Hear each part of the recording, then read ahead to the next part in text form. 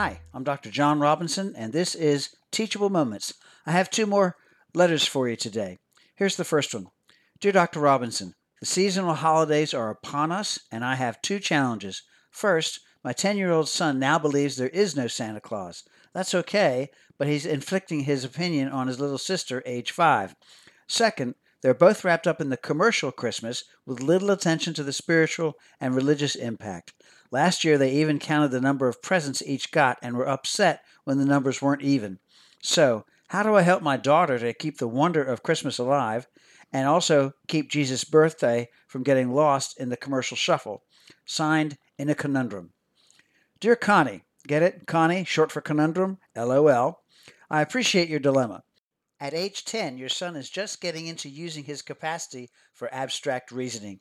You don't want to squelch that as he is figuring out something as abstract as Santa Claus. On the other hand, your daughter is full of awe and wonder for this magical gift giver. And some parents, not you of course, use this magic to encourage children to be nice over naughty where Santa is concerned. Generally, I encourage you to love and accept each of your kids where they are and for their individual beliefs. Have a teachable moment or two with your son to explore his reasoning, helping him conclude that Christmas celebration focuses on relationship, not on reality. In that spirit, he can embrace sister's magic about Christmas and not dash her off. Use your active listening skills to help each other understand what they are feeling and to lower their emotional fevers, and then ask, well, what's your opinion? Each of you is entitled to your own opinion. Focus on answering all questions and on having mutual respect for each child's opinion.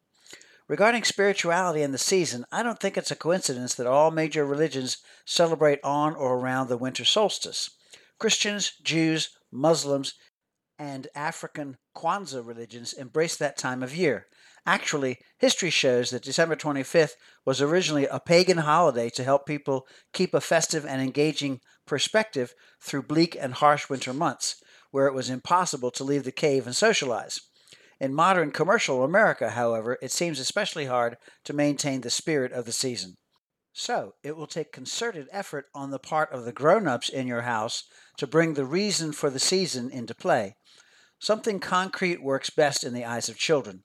I've known some parents that make a family project out of baking Jesus a birthday cake and singing happy birthday, as it is served for dessert for a family meal that day. This tends to generate meaningful, age-appropriate conversation. Others have drawn names out of a hat for gift giving to address the explosion of gifts from everyone to everyone. Others help the children participate in sacrificial giving to less fortunate people. Make sure your child gives something from their allowance or bank account or resources toward the project. Such efforts have included buying a goat for a family in a distant, impoverished environment.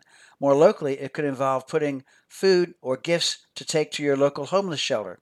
Angel trees are popular in some places where gift giving is directed to the less fortunate, such as the children of parents who are in prison.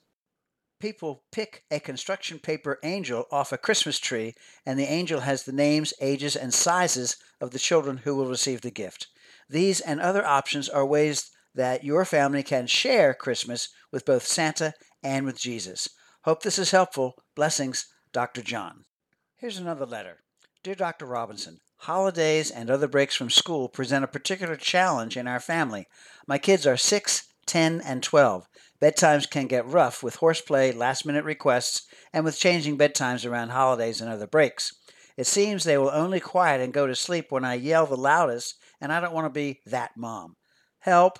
Signed, Stuck in Chaos. Dear Stuck, my heart goes out to you. Your kids represent 3 distinct developmental stages in childhood, each with its own challenges. Additionally, they are challenging your authority and don't respond until you reach the end of your rope. You know that saying about tying a knot on the end of your rope? Here's how. Start by having a heartfelt discussion with your husband and assure that you are both on the same page. When you reach your limit with the kids, use what my wife and I call tag team parenting when our kids were young. When I'm done, I find and tag her and declare, "You're it." The prearrangement is that you won't be tagged for mere convenience. You just know you are about to say or do something bad if you don't get relief. Now, the two of you prepare for and hold a family meeting around bedtime chaos. Use your active listening skills to sort out all the feelings complaints, and suggestions. Challenge the kids to contribute to the problem solving. Typically, with kids your ages, it's developmentally important for each child to have a unique bedtime. Clearly, that works for your 6-year-old, but when brothers are close in age, like your 10 and 12-year-olds, some families find it easier to put them to bed at the same time. That robs the oldest of a privilege he should have, as long as he doesn't abuse it. Also, start putting the kids to bed 15 to 20 minutes prior to their lights-out bedtime. This accounts for all the stalling tactics and helps them prepare to sleep. It also gives you cuddle time, talk time, and other emotional bonding with each child. If possible, both you and hubby should alternate and share bedtime routines for the children. This is the old divide and conquer adage, which, in the end, gives you more couple time after they are in bed. It also is important to give each child quality gender time. Finally, as holidays and other changes to the schedule occur, make sure this is an agenda item on your weekly family meetings. Also, be sure to put the changes on your family events calendar. These are vital tools in family functioning to help avoid transition meltdowns and/or challenges. Acknowledging and preparing for changes always helps them go more smoothly. Helpful? Thanks. Blessings, Dr. John. If these letters stir questions of your own, contact me through my website at www.thereformykids.com or email me at johnrobinson00@bellsouth.net. I'm Dr. Jonathan C. Robinson, licensed clinical psychologist and Christian author of Teachable Moments, Building Blocks of Christian Parenting, and this has been Teachable Moments. Teachable Moments, Building Blocks of Christian Parenting is available online at amazonbooks.com and in local and national bookstores. More on Dr. Robinson at tmcpinc.com.